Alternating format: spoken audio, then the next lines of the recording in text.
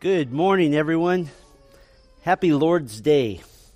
We get to celebrate the resurrection of our Lord every Sunday. We're going to be going through the book of Job today. This is Module 2, Session 8. And so we have a lot to do this morning, so let's pray, and then I will get us going here. Thank you, Father, for this opportunity to begin the Lord's Day, to clear away the cobwebs of what the world just intertwines around our hearts and minds every week, distracting us, deluding us, making us wonder about the presence of evil in the world and when you will come, when you will make all things right. And then we come and we gather with your people on the Lord's Day, and we sense that relief and that joy of assembling with God's people. And we receive that clarity once again of the eternal things, those things which will last forever and ever. Our Savior, the Word of God, all the riches of the body of Christ. And so I pray that this morning as we walk through the book of Job, Lord, that this would be beneficial to all who hear this, particularly in light of a world we live in that causes suffering, that we might understand the sovereignty of God in connection to how we suffer and what we're to do in response to suffering. Thank you, Lord, for this time. We pray it is beneficial to the flock and glorifying to you. We pray in Christ's name. Amen. So today we're going to do Job, and I'm going to do something a little bit unusual. I'm going to read to you the first two chapters of Job. And so just, I don't know if you want to follow along or not, but I want to read Job 1 and 2 and then the very first part of chapter 3, because this sets everything up. It'll make a lot more sense. There was a man in the land of Uz whose name was Job, and that man was blameless and upright, and one who feared God and turned away from evil. There were born to him 7 sons and 3 daughters. He possessed 7,000 sheep, 3,000 camels, 500 yoke of oxen, and 500 female donkeys, and very many servants, so that this man was the greatest of all the people of the East. His sons used to go and hold a feast in the house of each one on his day, and they would send and invite their 3 sisters to eat and drink with them. And when the days of the feast had run their course, Job would send and consecrate them, and he would rise early in the morning and offer burnt offerings according to the number of them all. For Job said, "It may be that my children have sinned and cursed God in their hearts." Thus Job did continually. Now there was a day when the sons of God came to present themselves before the Lord, and Satan also came among them. The Lord said to Satan, "From where have you come?" Satan answered the Lord and said, "From going to and fro on the earth, and from walking up and down on it." And the Lord said to Satan, "Have you considered my servant Job, that there is none like him on the earth, a blameless and upright man who fears God and turns away from evil?" Then Satan answered the Lord and said, "Does Job fear God for no reason? Have you not put a hedge around him and his house and all that he has on every side? You have blessed the work of his hands, and his possessions have increased in the land. But stretch out your hand and touch all that he has, and he will curse you to your face." And the Lord said to Satan, "Behold, all that he has is in your hand. Only against him do not stretch out your hand." So Satan went from the presence of the Lord. Now there was a day when his sons and daughters were eating and drinking wine in their oldest brother's house. And there came a messenger to Job and said, "The oxen were plowing and the donkeys feeding beside them. And the Sabaeans fell upon them and took them and struck down the servants with the edge of the sword, and I alone have escaped to tell you." While he was yet speaking, there came another and said, "The fire of God fell from heaven and burned up the sheep and the servants and consumed them, and I alone have escaped to tell you." While he was yet speaking, there came another and said, "The Chaldeans formed 3 groups and made a raid on the camels and took them and struck down the servants with the edge of the sword, and I alone have escaped to tell you." While he was yet speaking, there came another and said, "Your sons and daughters were eating and drinking wine in their oldest brother's house. And behold, a great wind came across the wilderness and struck the 4 corners of the house. And it fell upon the young people, and they are dead. And I alone have escaped to tell you." Then Job arose and tore his robe and shaved his head and fell on the ground and worshipped. And he said, naked I came from my mother's womb, and naked shall I return. The Lord gave, and the Lord has taken away. Blessed be the name of the Lord. In all this, Job did not sin or charge God with wrong. Again, there was a day when the sons of God came to present themselves before the Lord, and Satan also came among them to present himself before the Lord. Then the Lord said to Satan, from where have you come? Satan answered the Lord and said, from going to and fro on the earth and from walking up and down on it. And the Lord said to Satan, have you considered my servant Job, that there is none like him on the earth, a blameless and upright man who fears God and turns away from evil? He still holds fast his integrity, although you incited me against him to destroy him without reason. Then Satan answered the Lord and said, skin for skin. All that a man has he will give for his life. But stretch out your hand and touch his bone and his flesh, and he will curse you to your face. And the Lord said to Satan, behold, he is in your hand, only spare his life. So Satan went out from the presence of the Lord and struck Job with loathsome sores from the sole of his foot to the crown of his head. And he took a piece of broken pottery with which to scrape himself while he sat in the ashes. And his wife said to him, do you still hold fast your integrity? Curse God and die. But he said to her, you speak as one of the foolish women would speak. Shall we receive good from God, and shall we not receive evil? In all this, Job did not sin with his lips. Now when Job's 3 friends heard of all this evil that had come upon him, they each came from his own place: Eliphaz the Temanite, Bildad the Shuhite, and Zophar the Naamathite. They made an appointment together to come to show him sympathy and comfort him. And when they saw him from a distance, they did not recognize him. And they raised their voices and wept. And they tore their robes and sprinkled dust on their heads toward heaven. And they sat with him on the ground 7 days and 7 nights. And no one spoke a word to him, for they saw that his suffering was very great. After this, Job opened his mouth and cursed the day of his birth. This is difficult for me to lecture on. I would rather just preach at this moment, but I do want to go through the details and understand Job. I don't know how any human being can read through this and not be moved to the depths of your soul. It is absolutely the story of humanity. It is the story of suffering, and it is an amazing account, and I hope that our time this morning will help you understand that Job is... It's really the seminal text in all of our Bible on understanding the relationship between the sovereignty of God and suffering and how those two go together. And if you don't understand that, your Christian walk is going to feel very confusing at times. If you do understand it, your Christian walk, you can almost be like a spectator in the stands looking at yourself objectively going, oh, wow, look how that guy's suffering. Wow, he's really getting nailed. But I understand why. And so ironically, Job, all through the book of Job, will ask the question, why?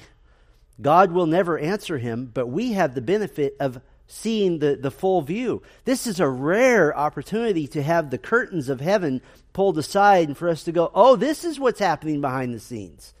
And so Job didn't have that opportunity. I would say that Job, maybe more than many other believers going to heaven, Job probably had the biggest aha experience of anybody going to heaven.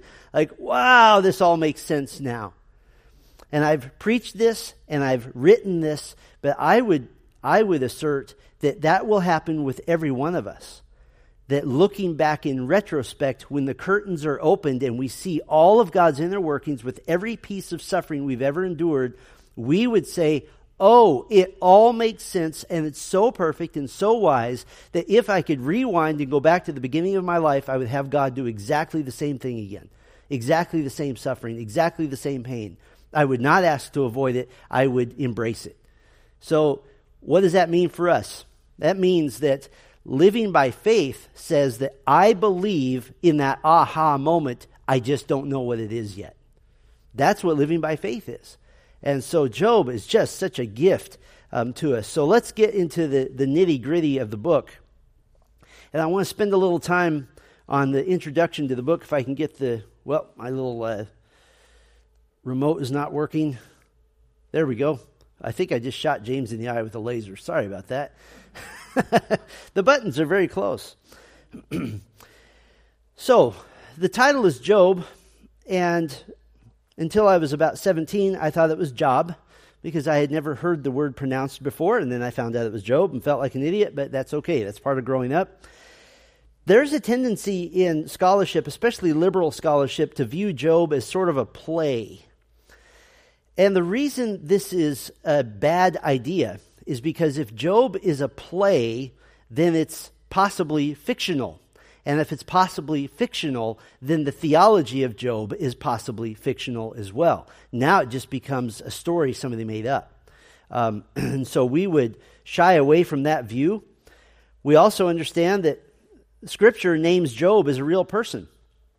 He's a real person. James 5:11 names him as a real person. Ezekiel 14:14 says, even if these three men, Noah, Daniel, and Job, were in it, they would declare but their own lives by their righteousness, declares the Lord God. God said Noah, Daniel, and Job were real men.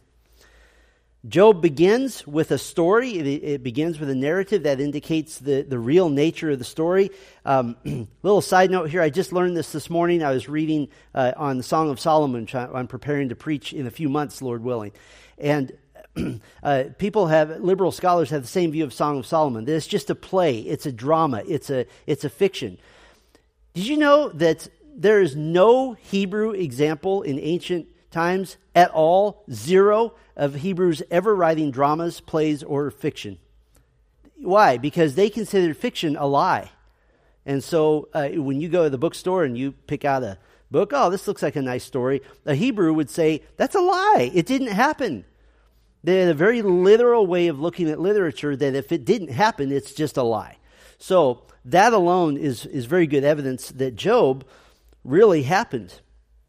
Now, it's unique in all the wisdom literature, the 5 books of the Old Testament we would consider the wisdom books, in that it focuses on one individual, on one man, a godly man using his wisdom, although very imperfectly, to try to navigate his troubles. Who is the author? It's probably not Job. Why would we know this? Because he couldn't have written chapters 1 and 2. If he had written chapters 1 and 2, chapter 3, he wouldn't have said, I despise the day of my birth. He would have said, well, I know why this is happening. This isn't a big deal. So it wasn't Job. Moses is a possibility. That's a minority view, but it's also the very oldest view. But there's a couple of problems with that. The Hebrew text doesn't fit the style of Hebrew in Moses' day or of the Pentateuch at all. The prevailing view, and probably the one with the best support, is that it was written in the era of Solomon. There's even some evidence that Solomon himself wrote the book of Job. And so now, liberals like to say this. They say, well, it couldn't have been Solomon or somebody in that era because they weren't there. They didn't witness that. Or the flip side, they'll say, since it was written in Solomon's era, it can't have been real. So what is the problem with saying if somebody in Solomon's era, which would be hundreds and hundreds of years separated from Job, if he wrote it, then it can't be real? What's the problem with that? Well, it denies the power of the Holy Spirit to inspire a text. And how did Moses write the account of creation? He wasn't there. Nobody was there. So we would take it as probably written in the era of Solomon, maybe even Solomon himself, which would make sense because he also wrote Ecclesiastes, the majority of Proverbs, and Song of Solomon. So that would fit right in with Solomonic authorship. So when did Job happen? It's a very ancient time. Probably, and I put up on the slide 1800 to 1500 BC. It could be even go back as far as a little farther than that. Roughly the time of the patriarchs, Abraham, Isaac, and Jacob. It would probably be right at the time of Jacob, or maybe slightly after, because we know that Job was an Edomite, meaning a descendant or a family member of Esau, but still in the same era. And you have to understand, in our day and age, we think of eras as being a decade, right? In this culture, when you're within a century of something, that's practically yesterday or tomorrow. That's just the way people thought. You didn't see a family member for 50 years.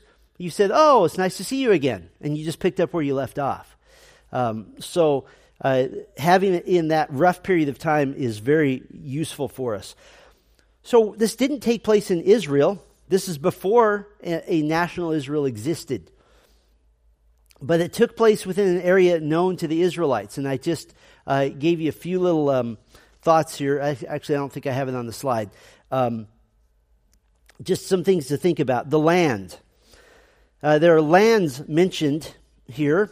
The land of Uz, the land of Buz. I guess that wasn't very creative. And the land of Sheba.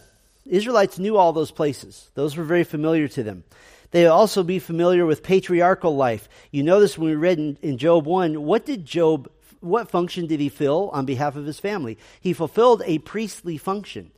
He, in an era before the official priesthood, he made sacrifices to God on behalf of his children. He was a mediator of sorts. And then we also know Job's lifespan tells us this was a long time ago. He lived 140 years after the events.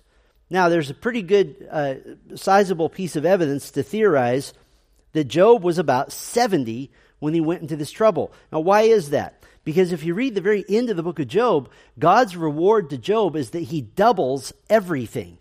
That he gives him double everything that he had, with one exception, which I'll talk about in a moment. But it would make sense then that he would double his lifespan as well. And so it would not be unusual in that era for Job to live to be 210 years old. That would be in the same ballpark as Abraham, Isaac, and Jacob. And remember, this is not that long after the flood. There are still longer lifespans happening, and that is completely reasonable. Job isn't portrayed as an Israelite, but he would be probably best compared to Melchizedek. Melchizedek in the Old Testament, in the book of Genesis, is a genuine believer in the one true God. Not an Israelite, not a Jew. That whole designation didn't even exist yet. But he is a true believer. But he would be an Edomite, a relative of Esau, which, by the way, shows God's grace to the family of Esau as well, that God is gracious to them. So, when was it written? I'm going to put it closer to the 930 BC era, because that would be the Solomonic era, but it could be as far back as 1450. Let me come back to the whole children part. I don't have a good place to put this in. But if you read the end of Job, everything he had and lost is doubled, with one exception: his children. He gets 10 more kids. Well, why didn't he get 20 more kids? Because he didn't lose his children. This tells us that his children, the sacrifices made for them were made by faith with Job, and the children had faith as well, because the children still exist and Job will see them again. Therefore, the children don't get doubled because they're still alive. They're just not with him. They're in heaven. So will you meet Job's 10 children? According to the math at the end of Job, you will. And so that's just a little side note. I think that's a brilliant piece of exegesis that I've read by multiple scholars. So let's look at the historical and theological themes. The righteous man Job, he became a suffering servant of Yahweh. And I want to do this in two ways. First of all, there's Job's view of himself. And Job's view of himself, I think, is a really good teaching point for us, because his view of himself was shaken by the events that happened to him, losing all of his money, losing all of his possessions, losing his family. And so his view was shaken. He had the same view of calamity as his friends. This was his theology, that suffering comes to the wicked. Now, why would he come to this conclusion? It's that generally that's what the world thinks, right? The world thinks that bad people suffer and good people are rewarded. Well, Job, God calls him blameless and upright. That doesn't mean perfect. In the Old Testament, blameless means one that God has poured his grace upon. And so Job, even it's very clear at the end of chapter 1, in all these things, Job did not sin or charge God with wrong. So Job, in his very simple theology, says, I have endeavored with all of my heart, by faith. I believe in the one true living God, which is interesting in an era where everybody else is polytheistic, believes in multiple gods. I believe in the one true God. I sacrifice by faith, meaning he understands sin, he understands atonement, he understands the need for forgiveness. Also, the other factor is, I'm the richest guy I know. So what is the natural conclusion he's going to come to? Because my faith is solid and I trust God and I have placed my faith in him, therefore he has rewarded me with all these great things. Now, mirror image that, kind of a negative image. I don't follow God, I do bad things, I do evil, therefore I suffer. So you see how that theology would be very popular. Still popular, frankly, in American evangelicalism. It's still there. So Job stands as a polemic, an argument against that sort of overly simplistic argument. So he has the same view of calamity as his friends. Suffering comes on the wicked. Small problem. Job has searched his heart and his mind, and he can't think of any way he's disobeyed God. He has a right view of God. He believes God is just. So if Job had come home and kicked his cat or done some little sin here and there, Job could not possibly fathom that would merit losing all of his possessions, all of his family, and leaving the one thing that was still antagonizing him, and that was his wife. And so it wouldn't make sense to him. He can't think of any way he's disobeyed God, so it causes a lot of confusion. And throughout the course of Job, you begin to see that Job starts to dance on the edges of accusing God. He dances on the edges of accusing God of being the one who is actually guilty. And in fact, the whole last section of Job is God taking Job to court, essentially.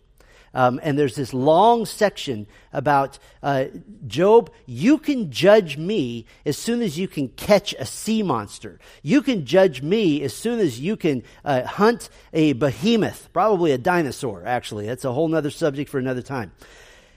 As soon as you can do all that, as soon as you can tell me where snow comes from, as soon as you can tell me why the animals do this, as soon as you can tell me all about creation, as soon as you can tell me how I laid the foundations of the earth, as soon as you can tell me how I created all things, then you can take me to court. And those 3-4 chapters at the end of Job just gets nailed by God. It is an absolute excoriating speech that God says, don't you ever try to take me to court again. Don't you ever try to judge God. And so that wouldn't have happened if Job hadn't crossed the line at some point. He can't make sense of his circumstances. And so Job, he doesn't think he's sinless, but he is free from moral blemish. He says in Job 31:1, I have made a covenant with my eyes. How then could I gaze at a virgin? This is a phenomenal statement. He was a patriarch. He owned everything he could see. And if he, of all people who had absolute access to women, he could buy women as slaves. He could use them as sex objects if he wanted to, but he didn't do it. And he even said, I won't even look at them with lust with my eyes. And so he's wondering, I'm not sinless, but I've been moral. I have been upright before God. How could this absolute calamity be happening to me? So there's Job's view of himself. He's questioning many things, and ultimately it leads him to cross the line into sin, into questioning God. We'll talk about the sin in a moment. But then there is God's view of Job. God boasts about Job to Satan. I have mixed feelings about this as a person. I think for Job, he ought to take it as a great compliment. At the same time, I would imagine being in Job's shoes, if he could see this, God talking to Satan and God saying, have you considered my servant? And Job going, please don't say my name, please don't say my name, please don't say my name. Have you considered my servant? Job. Oh, here it comes. Great compliment, but at the same time, it led to calamity. In chapter 1, God calls Job my servant. Now, that's language that we're very familiar with as New Testament believers because it's all over the New Testament. But in the Old Testament, that's rare. That is rare. That's right up there with calling somebody your highness. It is a rare thing to call somebody my servant. God doesn't do that often in the Old Testament. He's called complete. He's called blameless. He has integrity. The word integrity is used multiple times of Job. What does integrity mean? Integrity means that you do what you believe, that they are not different, that you believe one thing and you do the same thing. God calls him just, calls him upright. He is said about 6-7 times to be one who fears God, who fears God. And then of Job, he's spoken of as either righteous or the righteousness of Job about 36 times. So God's view of Job is quite different than Job's view of himself. But he is a righteous man. He is righteous in that the Lord has saved him by grace, and Job has acted accordingly throughout the course of his life. Then you have the theme of the attack against Job. Satan, in chapters 1 and 2, he shows his purpose. It's to demonstrate Job's weakness and to prove God wrong. Satan's purpose is basically, you ready for this? Satan's purpose is to defend the prosperity gospel. This prosperity gospel is of Satan, and he wants to defend it because the prosperity gospel says God will bless you if you do certain things, if you perform certain works. And if you don't have enough faith, if you're lesser, then God will not bless you. That's the prosperity gospel. And Satan wants to prove this to God, that Job is only serving you because you've given him all this stuff. Now, here's the irony of the prosperity gospel, is that almost everyone in it, they do say they serve God because of all their stuff. That is their reason. And so in their case, Satan is right. Why? Because they're followers of Satan, not followers of God. And so it's an interesting little argument. I heard a wonderful sermon on the prosperity gospel from Job chapter 1. It took me completely by surprise years ago, but the argument is solid. So he wants to show Job's weakness and prove that God is wrong. Yahweh, his purpose is for his glory and for our good. God will glorify himself. What is the purpose of making Job suffer? It is to glorify God and ultimately to do Job good. By the way, Job himself is a terrific illustration of Romans 8:28. That we know that all things work together for good to those who love God, to those who are called according to his purpose. All things, Job 1 and 2, whammo, work together for good, the end of Job. You go, wow, that's pretty neat. It's amazing. And now you have Job's 3 frenemies, his so-called friends. There's a question as to whether they were real friends or not. I would say they were real friends. They were real friends. They were well-intentioned, but they were sort of like the friend that 5 minutes after some horrible suffering comes into your life says something helpful like, well, God is sovereign and you deserve hell anyway. Okay, well, that's true, but go away because you're not helping right now. So they were well-intentioned opponents. And this is very instructive to us because they had their own theological systems. Here are their theological systems. Eliphaz, his basic thought is if you sin, you suffer. And if you read through the speeches of Eliphaz, you would see that he would say, my experience teaches that sin leads to suffering.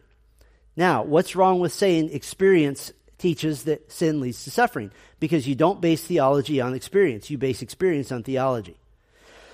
And so he has said, he would be, let's put it in terms we can understand, he would be the typical church elder that says, because I've been around for 75 years, I have a lot of wisdom, and I'm going to start ruling in the church according to the wisdom, the experience I've gained. Are elders ever called to rule according to experience? No, they're called to rule according to theology, according to the Bible. And so this is an easy trap to fall into. Eliphaz, hey, I've been around a few decades, probably Job's age, probably 70, 80 years old. I've been around. Experience teaches me that sin leads to suffering. How about Bildad? His basic message is, you must be sinning. We don't know how, but since you're suffering, you must be sinning in some way. And his basic theological position is that tradition teaches that sin leads to suffering. Well, maybe we're getting a little bit closer now. He would put it in these terms. Look, lots of people who follow Yahweh, who love God, have told us over the years that sin leads to suffering. Now, what is that like? That is a logical fallacy called an argument from authority. That because somebody who's famous believes something, that it must be true. Now, you can use those things as illustrations. We can say, for example, because John Calvin believes the doctrines of grace, and he's famous and everybody knows who he is, then that proves a certain point. But it really doesn't. All it proves is that somebody really smart believes the same way you do.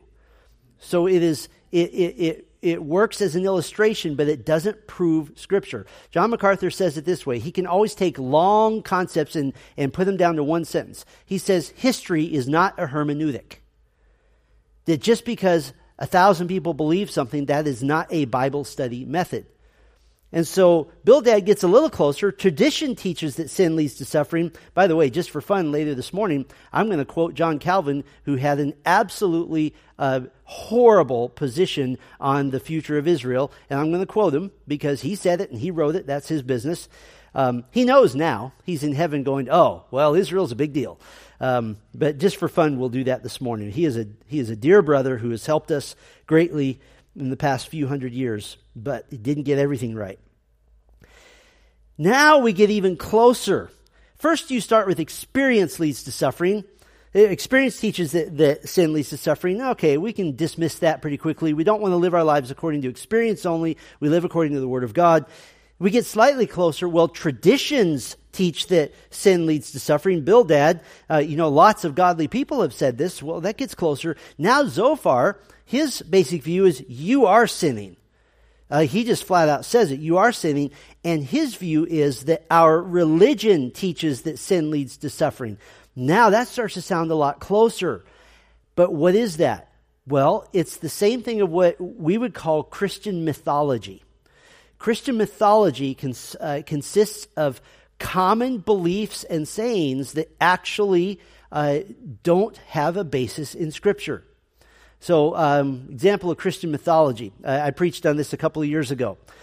God hates divorce, from Malachi 2:16. That is Christian mythology. If you do a better analysis of that text, it actually is saying that God is displeased with a man who hates his wife and divorces her because he wants a younger model. That's what the text says, but you can see it everywhere. God hates divorce. It's become Christian mythology. Tithing, another Christian mythology. I tease anyone who ever stands in the pulpit and says we will now receive our tithes and offerings, because I know I've taught that, and it's such habit that we say that, and I always make sure and get them afterwards. So you've given 10% of your income this week. That's great. That'll help joyful generosity. You said tithes. It's Christian mythology. Another example of Christian mythology would be the idea that the chapters and verses in the Bible are inspired. I heard a whole sermon on why certain verse numbers were more important than others because of 3 and 7 and 12 are important numbers in the Bible. So in any chapter of the Bible, verse 3, verse 7, and verse 12 are more important. Christian mythology. The chapter and verse numbers are pretty good guesses as to where some delineations should be, but they're not inspired. So when Zophar says, our religion teaches that sin leads to suffering, you're this close. But what's the element they're missing? The element they're missing is still divine revelation. They're missing, well, what does God say? Experience doesn't work. Traditions, not good enough. Our traditions within religion, mythology, still doesn't work. We go to what the Bible says. So I find that a good lesson. And then you get to I think my favorite character in Job is Elihu. Elihu is angry. Chapters 33 through 37. He is the angry young fourth friend. And you can tell he's young because he didn't even get mentioned up front. He's just the kid who's being pulled along. And the irony is that not only is he angry at the other three because they're not making any sense, and he's angry at Job because Job is becoming arrogant, but he actually makes the most sense of anyone. He's a young friend of Job who gave counsel that was wiser than all the older men around him. He said in chapter 32, God purifies and teaches the righteous. God purifies and teaches the righteous. Did you catch that? His theology is that even if you're righteous, God will put you through things to teach you and to make you more like Him. And so he was against Job's self-righteousness. Instead of Job saying, what have I done? And trying to make a list of all his good accomplishments, Elihu says, forget that. God's making you more righteous. Let that be good enough. Tremendous lesson. Now, what's funny about all these arguments going back and forth is that nobody really convinces anybody of anything. Bildad doesn't say, Zophar, good point there. I really didn't ever think of that. Nobody convinces anything of anyone. And in fact, the whole book basically is a picture of a heated argument. The accuser's speeches get shorter and more pointed, and Job's responses get longer and more frustrated. Now, just to be fair, Job's friends started well. We read this already, but what did they do? They saw him from a distance. They did not recognize him. They raised their voices and wept, and they tore their robes and sprinkled dust on their heads toward heaven. What is that? They're mourning with him. They're doing what Romans 12 says to do, to weep with those who weep. And here's the best part. They sat on the ground. They sat with him on the ground 7 days and 7 nights, and no one spoke a word to him. That's what they should have kept doing. They should have just kept saying, we're here for you. We want to be here for you. Can we get you anything? Can we help you? Can we be here with you? When somebody is in the hospital, if you're one to go visit them, don't go read them Psalm 119. Go hold their hand and say, God loves you. God is here. Read them some scriptures, but don't say, let me give you 10 reasons why you're probably in the hospital. God must be disciplining you. You're stepping on my IV here. Can you just get off that? What a great lesson. And if they had just stopped there, they would have done a lot better. But they had to talk. And then finally, you have the theme of the sovereignty of Yahweh. This is the dominant theme of the book. He's the creator. He's the controller of the universe. And you get to see both at the beginning and the end of the book, the curtain rolled back, and you have a beautiful theological treatise on the interaction between God, Satan, and humanity. Does God ever do anything evil? No, not at all. Does he allow it, direct it, and put it within the confines of his boundaries? Yes. At first he says you can't touch Job at all. Satan abides by that. Then he says you can touch him, but you can't kill him. And Satan abides by that. Now, why does that give us great comfort? Because the forces of evil will never do more than God has allowed. Never. And that is so important, because if you think for a moment that Satan stepped over a line that God didn't intend for him to, now there's a fight for sovereignty. Now there's a fight for who's in charge. And that fight never exists. So what's the purpose of the book? The proper response of the righteous man to suffering must be to worship and to submit to God. God is concerned with your trusting response to suffering, not with necessarily giving you full knowledge of the suffering. The proper response of the righteous man to suffering must be to worship and submit to God. God is concerned with your trusting response to suffering, not with necessarily giving you full knowledge of the suffering. Now, I want to show you something, just for fun. This sentence right here, the proper response of the righteous man to suffering. You know what that just did for us? That is the definition of biblical counseling. That's it. If a brother or sister comes to you and says, I'm suffering, this is how you help them. What's the proper response of the righteous man to suffering? What's our general tendency? Well, let's solve the problem. In my book, Strength in the River, there's a chapter that we call Solving the Problem is Not the Point. It's not the point. Walking through the problem in the way that's pleasing to God is the point. And you know what that gives? And I've seen this so many times. When somebody comes to that realization and they truly believe it, it's like the weight of the world is lifted off your shoulders. Because I have no need to solve the problem. All I have to do is walk through it well. And I have the power to do that. You don't have the power to solve all your problems. You do have the power to walk through it in a way that's carefree and is joyful. I have seen people in this church, one man in particular got a cancer diagnosis and literally just giggled like a schoolboy in my office. And I said, "What are you doing?" And he said, "Because my peace that passes all understanding has not been shaken, and it's a phenomenal feeling." This is biblical counseling. The proper response of the righteous man to suffering. That's it. That's how you help one another. Just to show you that this is a literary masterpiece, I've put up here, and I won't take long on this at all. You can download it if you're interested in this. The literary structure, it's pretty important to understand Job as a whole. You have the disasters of Job, first 2 chapters, the dialogues of Job, the core of the book, and then the deliverance of Job. God definitely gives him a big speech, but then he delivers him.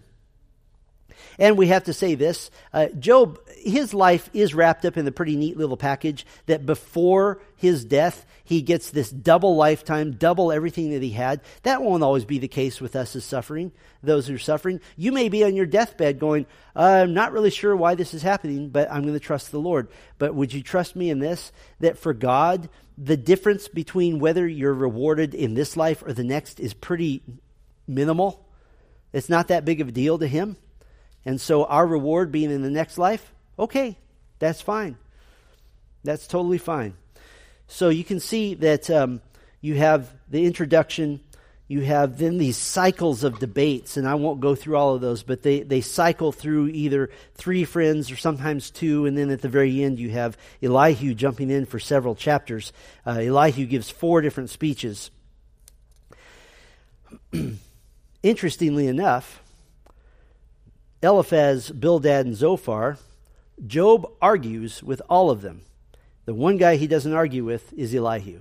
Why? Because Elihu's theology is correct and Job knows it. And who jumps in at that point? Who takes over the whole argument? Well, Yahweh begins his interrogation of Job in chapter 38. And I do want to read this to you because I think this is good for us to be humbled. Not read the whole thing, but I want to read a select part. For us to understand the might of God, he begins in chapter 38. Then the Lord answered Job out of the whirlwind and said, "Who is this that darkens counsel by words without knowledge? Dress for action like a man. I will question you, and you make it known to me." And then he goes through all of chapter 38. Where were you? Where were you? Where were you? Verse 30, chapter 39. Do you know when the mountain goats give birth? Do you observe the calving of the does? In other words, are you everywhere? Are you everywhere present all the time, like I am? Chapter 40. The Lord said to Job, "Shall a fault finder contend with the Almighty? He who argues with God, let him answer it."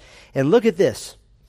Then Job answered the Lord and said, "Behold, I am of small account. What shall I answer you? I lay my hand on my mouth. I have spoken once. I will not answer twice, but I will proceed no further." Job has been humbled, but God is not finished. And like a disciplining father, again, then the Lord answered Job out of the whirlwind and said, "Dress for action like a man. I will question you, and you make it known to me." In other words, God gives Job a spanking. It's pretty severe. And Job says, "Okay, I repent. We're good." And God says, "Just getting warmed up, bud. We're not done." And so the discipline of the Lord, while it is painful, it is severe. Yes, those things are true. But it's so good for Job. And I'll show you that in just a minute when we get to the very end of the book. I want to show you what it does for Job. It is absolutely phenomenal, and it is the point of the whole book, and it is the most misinterpreted part of the whole book. So I'll get to that in just a moment. Okay, there are a couple of interpretive issues. We'll hit these quickly, and I want to finish up with some lessons for us. Is this a transcript or an accurate rendering of the story? Perfectly representing what happened. It's not a transcript.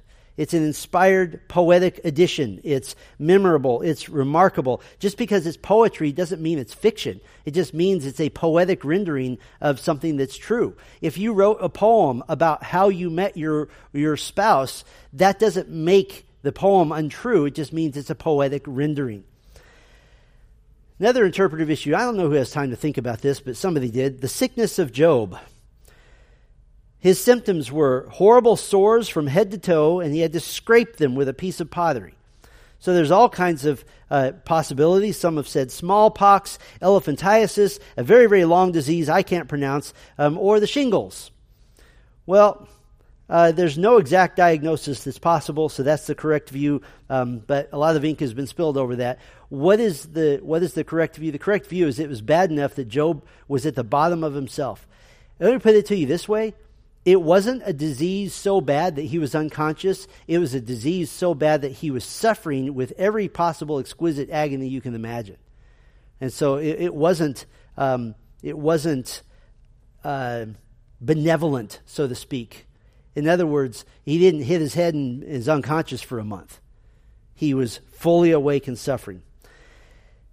Now here's the key of the whole chapter. What was Job's wrong? Well, some say it was a previously hidden sin. That can't be the case because that's the whole point of the three friends saying, well, that must be the case. But God says, no, that's not correct. God calls him upright and righteous. Others say that no sin occurred, but just a changed attitude occurred. Well, if no sin occurred, then the discipline from chapters 38 to 41 is pretty severe for no sin having occurred. Another view says there's no sin, but God simply gives consolation. My answer to that would be, have you read chapters 38, 39, 40, and 41? That's not consolation. That is the whipping of a lifetime. There's no consolation there. Here is the key. The correct view, the best view, is that Job's sin was not sin that happened prior to the suffering. It's sin that happened during the suffering. Sin that happened during the suffering. He had pride in his innocence. He said, why me? What's the correct answer to why me? Why not you? You're a sinner just like everyone else at the base of your character.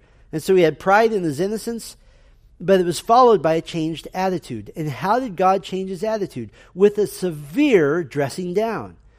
That's how attitudes are changed. That's why, for example, the preached word cannot be always tender. It cannot always be soft and fluffy, because you need the word of God to come and cut. The word of God basically does three things. It cuts, and then it sutures, and then it heals. But the cut has to happen first. There has to be that moment where the word of God is cutting you to the core. Like in Acts chapter 2, when Peter was preaching to the Jews, the text says that they were cut to the quick. They were cut, meaning literally to the core of their life. And what was the result? They said, brothers, what must we do? They were broken, they were humbled, and therefore they came in repentance. And so this is sin and the suffering. Now, this is the whole key to the book. Chapter 42, verse 6. And this is an unfortunate difficulty in our English translations because it changes the theology. Chapter 42, verse 6. This is Job at the end of himself, and he says, therefore I despise myself. Now, what brought him to that point?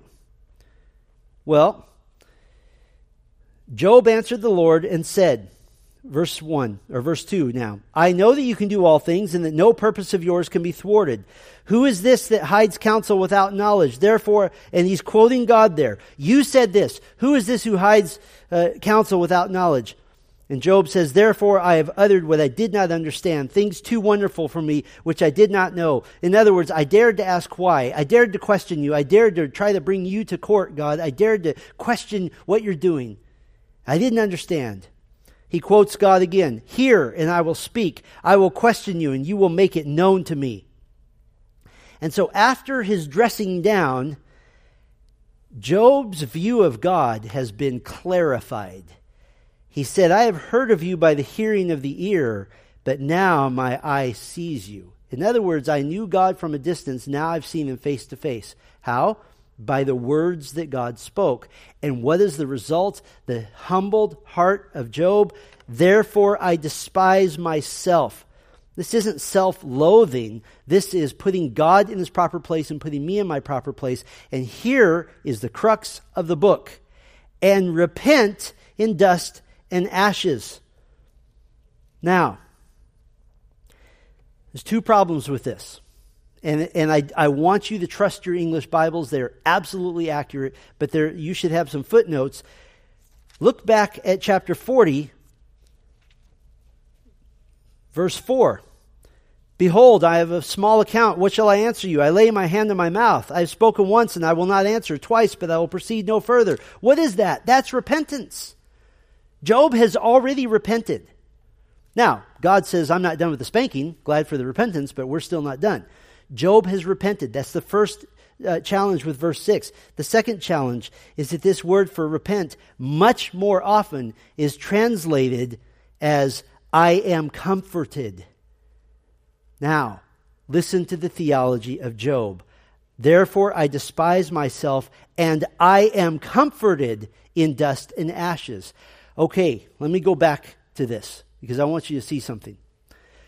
The proper response of the righteous man to suffering must be to worship and submit to God. Do you see that now for Job, solving the problem is not the solution? For Job, he's in the dust, he's in the ashes, he's in the midst of the suffering, and yet he is comforted. He didn't solve the problem. He sees no solution. He's lost everything that he's ever had. And yet he is filled with comfort and joy. This is what walking by faith is. This is the end result of suffering. It's not to get rid of the suffering. It's to let it be okay. What is victory in suffering? Is it praying it away? No, it's praying your attitude about it away. That's victory. I don't think it's a spiritual victory when you suffer and the problem gets solved before your attitude changes. That's not a spiritual victory. A spiritual victory is your attitude changing before the problem gets solved. And it's like this breakthrough where you say, oh, at this point, I don't care how long this goes on anymore because my attitude is different. That is the point of the book of Job. He starts off with a developing attitude problem, and at the end he says, I'm in dust and ashes. My problems have not changed. Not one circumstance has changed, and yet I am comforted. Yes, he repented, but he said, I am comforted. I'm going to skip over this part. There's some key passages. You can make note of those. Chapter 14, verse 14, if a man dies, will he live again? That's the hope of immortality. Chapter 19, 25 and 26, I know that my Redeemer lives. At the last he will stand upon the earth. That is Christ ruling on a physical earth. After my skin has been destroyed, yet in my flesh I shall see God. That is physical resurrection of all believers. Chapter 26, verse 7, he hangs the earth on nothing. When the Bible speaks about science, it's always true. In chapter 42, 12 and 13, the Lord blessed the latter days of Job more than his beginning. That is Romans 8:28. For all of us, the hope for all of us. Let me just kind of summarize this. I have 4 lessons, and I think we've hit them all. The first one is worship in the midst of trials. I always have to smile when immature believers define worship as a happy, emotional experience that happens to you within 4 walls with a really loud drummer and a band. That's what worship is. Because Job arose and tore his robe, shaved his head, fell on the ground, and worshipped. Worship has nothing to do with your happy emotions. It has to do with placing God properly in his place of honor. Even in the midst of great grief, I'll never forget, as long as I live, my dad told me this. If he told me once, he told me 100 times. When you don't know what else to do, praise God. When you don't know what else to do, give him praise, give him honor, give him worship. Second lesson, God has bigger purposes, not even fully having to do with Job. What was What was God's purpose? Didn't have anything to do with Job. God's purpose was to prove Satan wrong. Job was just the ping pong ball going back and forth between the two of them. Can I say this? When you're suffering, it's not all about you. It just isn't. Third lesson, God used it to purify and reveal pride in Job. And he made him more, if I can use a New Testament term, made him more Christ-like. And so your suffering isn't directly meaning that you're under discipline in the sense of God punishing you or anything like that. It may be, but in either case, it purifies you. It reveals your weaknesses. And I said this to our elder board during COVID, that even as a church, COVID revealed the weaknesses of our church. It revealed our soft spots, and we've worked to shore those up. And then finally, you find peace on the heap of ashes. Don't try to get off them in order to find peace. Find peace first. And if God brings a solution, all the better. But find peace there. And there's true, absolute heavenly joy there. Well, I hope that Job has meant a lot to you, and I hope it will continue to do so. I would encourage you in times of suffering, go to Job 1 and 2. Because at the very least you can say, I may have it bad, not as bad as this guy. And so God will help you that way. Well, we're out of time. Let me pray for us. Thank you, Father, for this glorious peek behind the curtains of heaven to see the inner workings and the gears and the wheels turning of the sovereignty of God. May we suffer in a way that is pleasing to Christ. May we trust you. May we embrace the heap of ashes, as it were, and let it be okay and find our comfort in you and in you alone. We pray in Christ's name. Amen. Thank you for your attentiveness. That was a lot. So.